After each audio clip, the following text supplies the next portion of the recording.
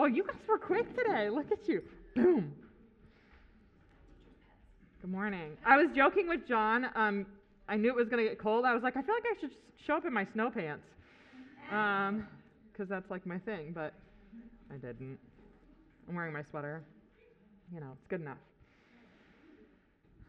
Yeah. It's really good to gather together. I was just telling John I hate interrupting like this part of our gathering. Just like this part of the gathering where we're like all chatting and I can hear the buzz. Like it just makes my heart happy. So I just thought I would say that. So anyway, you all make my heart happy.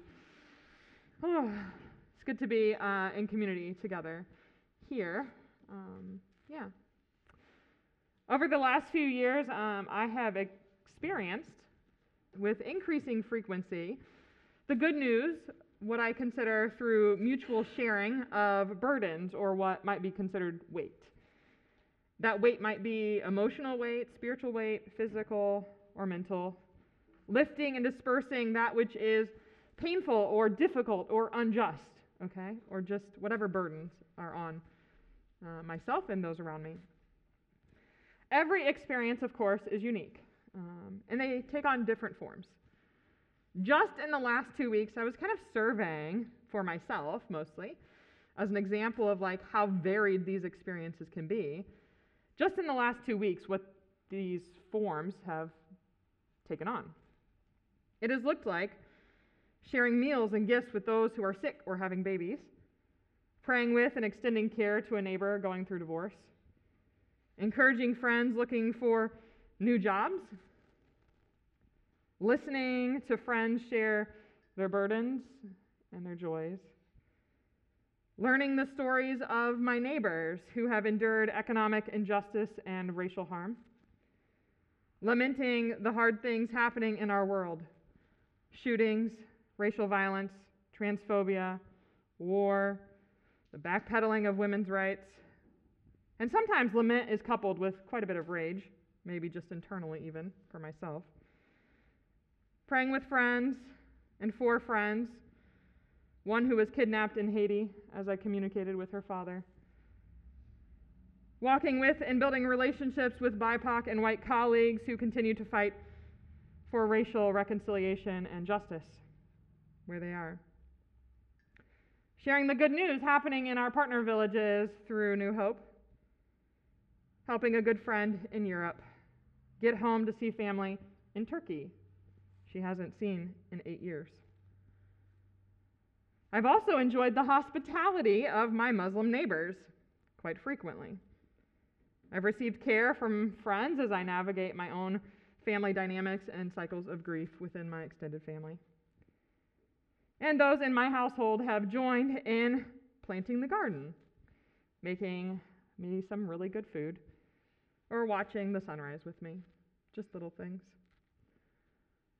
All of the ways that we lift and disperse the weight come in so many forms, and so I want to not box you in to the way that you think about that this morning. In each of these moments, though, I notice the truth that is experienced in lifting and dispersing the weight. As my Haitian friends might say, "Me en pile, chai palu."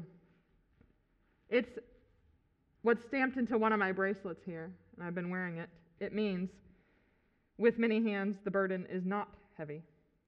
It's a Haitian proverb. Me en pile, chai palu. Today we're going to continue in our series on spiritual care in the Trinity Collective. Perhaps we are redefining what spiritual care looks like as we extend care in a way of being that is rooted in, motivated, and shaped by our faith. We're considering ourselves as a collective of people who find belonging not only in our parishes, but as we gather together here, networked across the city in a way where boundaries of us versus them are erased. In this way, we engage in being the church in a way that prioritizes relationships in which there's mutuality, generating space for the Spirit to transform our hearts and lives, that we and our neighbors might experience the good news. This week, we're going to focus that experience of the good news on lifting and dispersing the weight. And our New Testament lectionary text for today comes from John chapter 5, verses 1 through 9. This is just part of a story, and I'm going to stick with just the part of the story. I am actually going to read it through twice from the First Nations version, partially because it's short. Also, because I'm reading it from the First Nations version, and they do a really great job of like exegesis in their own translation, I don't have a whole lot to say about it, so that's part of the reason I'm going to read it twice. And I want you to just listen. Listen to the terms, listen to the names of places and people and what's happening, and just pay attention. And then afterwards, I'm going to invite Albert Zhang up to dialogue here with me about this theme. All right? So first time through, if you happen to have the text in front of you, just listen. And then the second time through, I'll stop along the way, sharing a few things. John chapter 5, verses 1 through 9. A short time later, Creator sets free, who is Jesus, went again to Village of Peace in Jerusalem, to another traditional feast for all the tribes of wrestles with Creator, Israel. In Village of Peace, which is Jerusalem, near the sheep gate, there was a water hole with 5 covered porches called House of Kindness, Bethesda, in our tribal language. Under these porches lay a great number of people who were sick, blind, or could not walk or stand. They were waiting for the swirling of the water because from time to time a spirit messenger would go down into the water hole and make the water swirl. Then the first one to get into the water would be healed. A man was there who had been ill for 38 winters. Creator sets free, who is Jesus, saw him lying there and knew that he had been sick for a long time. He asked him, "Do you want to be healed?" "Honored one," the man answered. "When the water swirls, there is no one to help me into the water, and someone else gets there first." "Get up," Creator sets free, said to the man. "Roll up your sleeping bundle and walk." The man felt his body begin to change. Strength rushed into his legs and arms. Right then, the man was healed. He got up, rolled up his bundle, and walked. Creator sets free healed this man on the day of resting.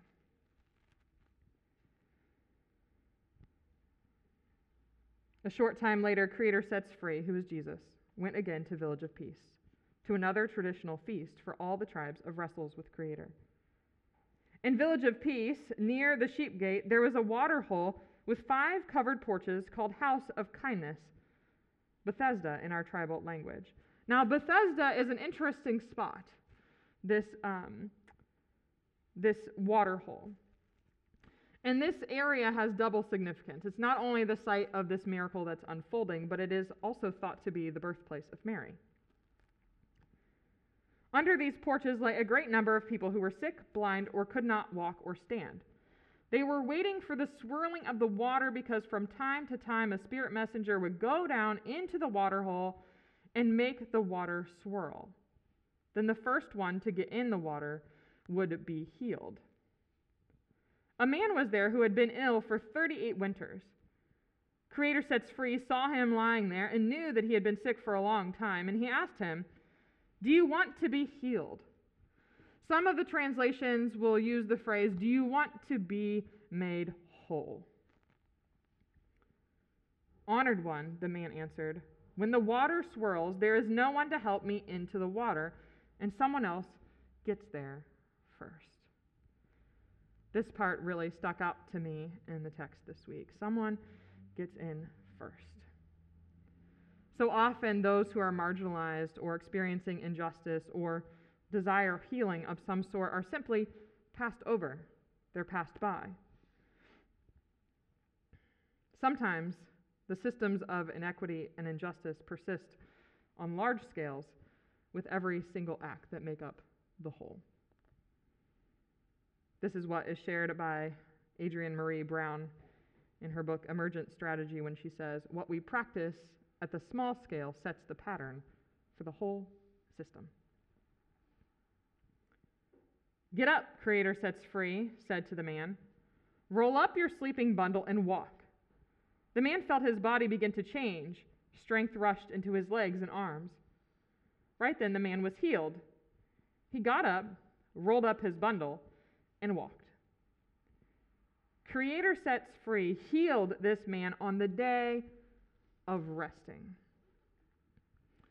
This is the day of resting. It is a religious day in which even the law would prohibit the carrying of one's bed mat. So Jesus' actions here are sparking more and more toward his arrest and crucifixion. There's a lot more to this story, but at this point, what's interesting to note is the man who is healed isn't really paying attention to who Jesus is. He doesn't really know Jesus, apparently. Because as he's healed, he just kind of goes along his way. But the man ends up going to the temple, if we keep reading. The man ends up at the temple, presumably to be declared healed by the temple authorities so he can return to life and community and restored to it.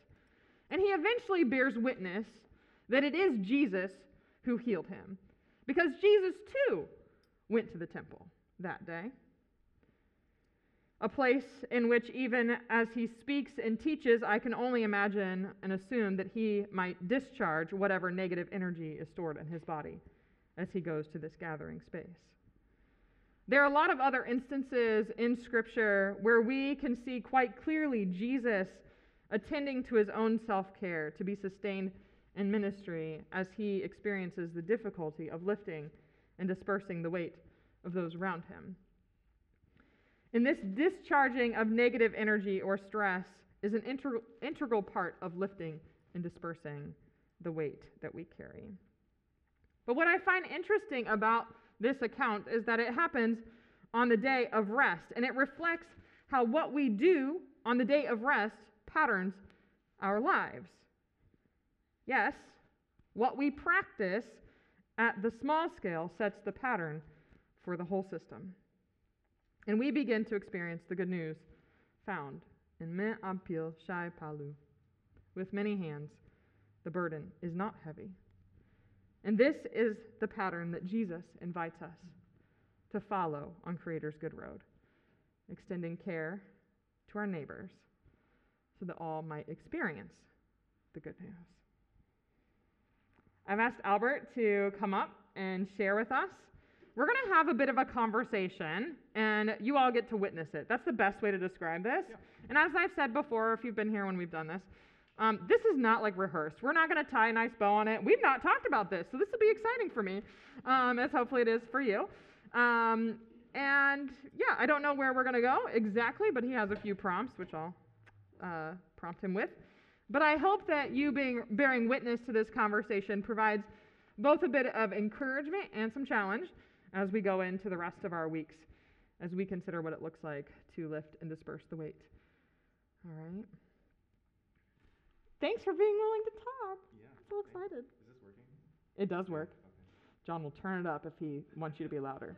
I'm nervous. Oh, you don't turn it. I was telling Melissa before all this, I knew I was going to come up here, but we didn't discuss it that much.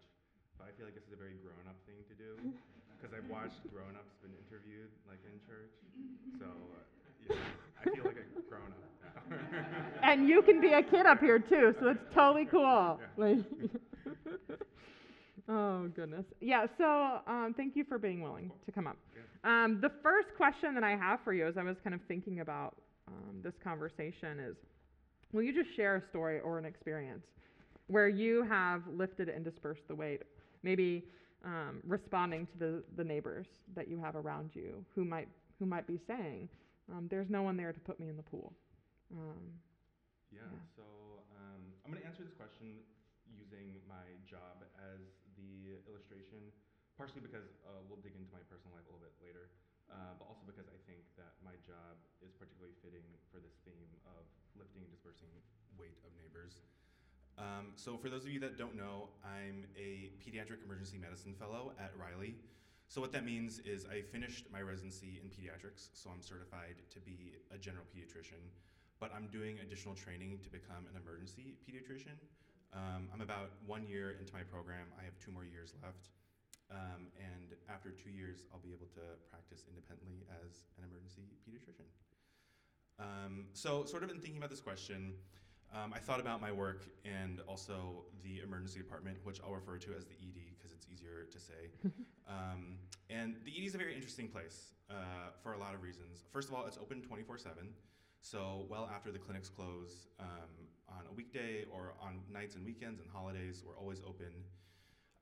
We are legally prohibited from turning anyone away. So anyone who walks through the door, adult, a child, for whatever reason, we are legally obligated to see them. Riley is also Indiana's pediatric referral center, so any kid that needs help beyond what their local hospital can offer them gets sent to us. So as a result, we see basically every single sick child in Indiana. As a result, the ED, Riley's ED specifically, is kind of a place where people come and unload their problems. Whether or not their child is sick, sometimes they are, sometimes they aren't, but they often use their children sort of as the canvas on which they project a lot of their fears and insecurities. That is definitely the most difficult and varied and probably the most interesting part of my work. I made a list of sort of the things that I will see on a daily basis. I see parents worried about a new sound their baby makes or a new movement that their baby does. I've seen parents who've heard about a specific therapy that they really think that their kids need. I've had caregivers who want a second or third or fourth opinion, or they're just at a loss for where to go to get answers for their child's symptoms. I've had a lot of parents bring their teenagers in asking us to test their kids for drugs. I've had parents bring children in who threaten themselves or assault themselves and their other children. I've had parents coming in asking for evidence of abuse that they can use against their ex-spouse in court. I was once asked by a father how to tell his wife that their child had died, and the list goes on and on. So as a result, communication really is probably the most important tool I have. So lifting, dispersing weight often means sitting down with the caregivers, with the parents, really listening to what's going on, to what is underlying their fear and worry, and negotiating a plan that's both emotionally edifying and medically sound. Yeah.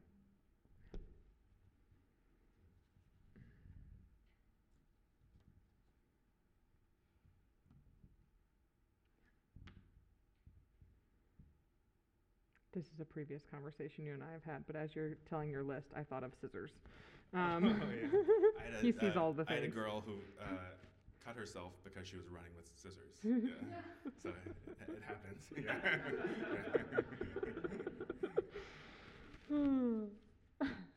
Yeah. Do you have anything else to share related to how that lifting and dispersing the weight, like talking or just listening to caregivers, might extend to your neighbors? Is that, I assume that's like a skill I've experienced from you. But just curious about that piece. Sure.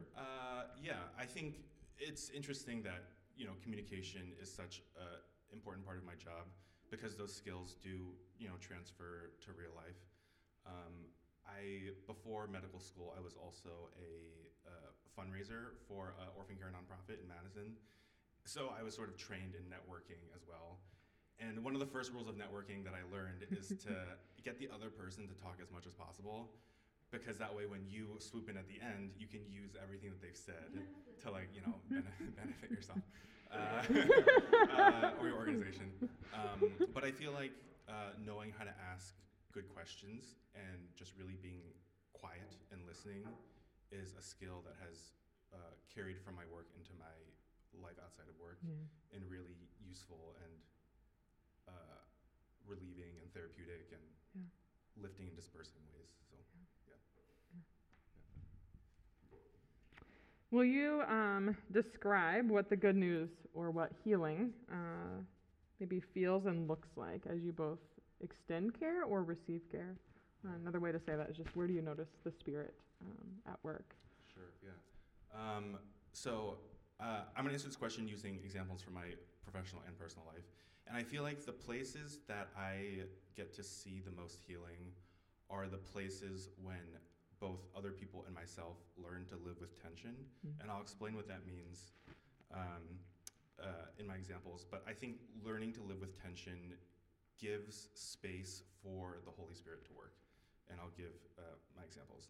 So in the ED, like I said, lots of communication, and a lot of the communication that I do is around uncertainty. So often, if we're fortunate enough to arrive at a diagnosis, we arrive at the diagnosis without a specific test for that diagnosis, right? So if you think of like a typical cold or a stomach flu, right?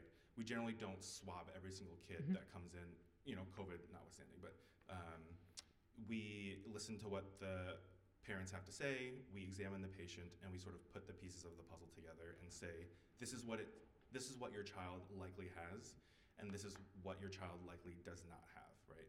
So there's a lot of presenting the pieces of the puzzle to the family and being like, this is most likely what is going on with your kid. So that involves a lot of trust building, for sure. And that especially applies when I either send a kid home or admit a kid without a specific diagnosis, right? So in that case, it's even more important that I establish a trusting relationship and either reassure the parents that they're safe to go home and give them next steps, or explain to them why they need to come into the hospital so they can be watched under the care of doctors and nurses. Sometimes it doesn't go that well, but oftentimes when the communication is there and the parents or caregivers really, really trust you, that relationship in itself is very therapeutic and very, very rewarding. In my personal life, learning to live with tension has probably been most prominent in the way that I've had to navigate my relationships after I came out as gay. I grew up in very traditional evangelical churches, but I've also lived almost exclusively in like liberal urban bubbles. So you can imagine when I came out in 2016, the sort of range of responses I had were all over the place. I definitely had people who, no one outright condemned me or anything like that, but there were definitely some relationships where it was kind of clear that there was no way forward to relate to each other. On the other extreme, there are people who were very affirming, which is wonderful, but some so fervently so that they just couldn't see how I could maintain relationships with anyone who was not affirming. But I think the learning to live with tension and having healing through that existed in those relationships. So in relationships with people who were ultimately non-affirming, but were willing to have dialogue and negotiate boundaries, which was often painful. Some days I have energy to deal with those relationships. Some days I don't. But it's in the tension of nurturing those relationships that I feel like I've had and felt the most healing. As I reconciled my faith and sexuality and decided to maintain these relationships, I realized that my identity and worthiness and belovedness are not defined by the way that people perceive my sexual orientation. I realized that I'm strong enough to articulate feelings of betrayal and brokenheartedness, and negotiate boundaries in ways that are not self-destructive or mutually destructive. And most wonderfully, I've been able to see the gradual softening of hearts. Over time, I've had sort of really tense conversations go toward calm, disagreeing conversations. And I've also had one person come to me and say that they changed their mind about God's perception of same-sex relationships as well. So that is what is healing, right? Seeing the Holy Spirit work in like silent, inexplicable, supernatural ways, and being present to witness that. Yeah. Yeah. Thanks for sharing. Yeah, of course. The trust piece sticks out to me, like building that trust so that you can even be in that tension, right? And that's like a slow, difficult, and often painful work to build the trust and to be willing to stay in relationship and be able to describe what boundaries are necessary and all of those things. But without that tension, without that trust, also, we often will miss, right, that softening that happens in us and between us. Yeah. And yeah, it's just so beautiful and very healing, yeah. Yeah, So. it's a very fine line to walk that is really a day-to-day negotiation with other people and within myself as well. Yeah. I talk a little bit about this in the next question, but I think, yeah, the beauty of healing can only happen if there is, some sort of hurt or brokenness, Yeah. right? So. Yeah. Yeah. And I think it's really important to highlight that some days you don't have energy to deal with something. Like that is like the thing that is necessary to be able to voice in any sort of healing process too. So yeah, I just want to highlight that too, because I'm like, yes, We've talked about this, yes. Yeah, so will you also share with us how you might discharge the weight or the stress that you take on in order to sustain this work of lifting and dispersing the weight, both personally and professionally? Like, yeah. How do you discharge that negative energy? Because you can't carry it. It's true, yeah. Not all the time. So going back to what we just talked about, in sort of learning to live with tension, I've also become very aware of the cycle of tension and release in my life. And the natural rhythm of work and rest is kind of sometimes built into my life or sort of out of my control, right? Like with my work schedule. But when I do have control over it, I really make sure to have that rhythm. There's actually physiologic evidence of this, that experiencing pain increases the number of pleasure receptors in your body. And the same is true vice versa. So in people who experience chronic pleasure, right, like through long-term opioid use, for instance, the number of pain receptors in their body actually goes up and makes them more sensitive to pain as well. So knowing that the sweetness of rest and pleasure only exists in contrast to conflict and toil and tension and tiredness is really, really important. So there are some daily things that I do to do this. So like taking cold showers. There's actually evidence that shows that cold showers increases your mental health. I only do this when the weather is hot, not or going to the gym, going for a run, looking for uphill hikes in nature, which is not easy to do. Uphill. There's some other semi-regular practices that I do, like going to therapy, having like a really intense, painful, deep tissue massage that feels really good afterwards. But probably the most impactful practice, sort of like on a scale of my life, is having extended vacations. Amen. Amen. Yeah. Amen. Specifically vacations with geographic separation to really sort of get that release from daily life. So I really need that juxtaposition of tension and rest in order to sustain. This also applies to my relationship with God.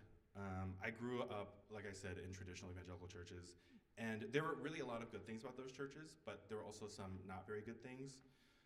One of them was an environment of toxic positivity, where basically they said that if you were properly following God, then you should always be experiencing like calm and peace, kind of regardless of your circumstance. And there was often also condemnation of doubt, which is often more unhelpful and damaging than it was encouraging toward faith. So basically it seemed like those church environments didn't leave any room for tension. So therefore, the tension that I feel between my faith and various aspects of my life is important to my spiritual development. I'm an Enneagram type 2, which means that my vice is pride. And I feel like my pride is at its worst when I feel that I'm holy or like have it all figured out. That is not to say I intentionally engage in patterns of sin, but it is important that I'm constantly wrestling with God and questioning everything that he has for me and other people in the world and the environment and everything. And all of this is, of course, done alongside friends in the context of community. My friends are really the most important people in my life, and they're the ones that I'm able to be vulnerable and authentic with, which is why I'm grateful for all of you. Yeah. Thank you. You're welcome. Lovely. Just lovely. Can I pray? Of course. Try not to fall off the stool.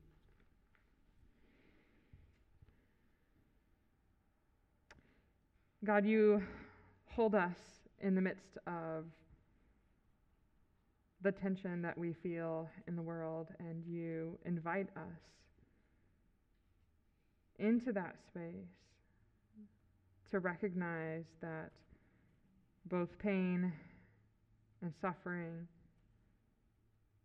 and joy and celebration play off of one another. We do not have to be afraid of hard things, of the weight that we might need to carry, of the weight of our neighbors.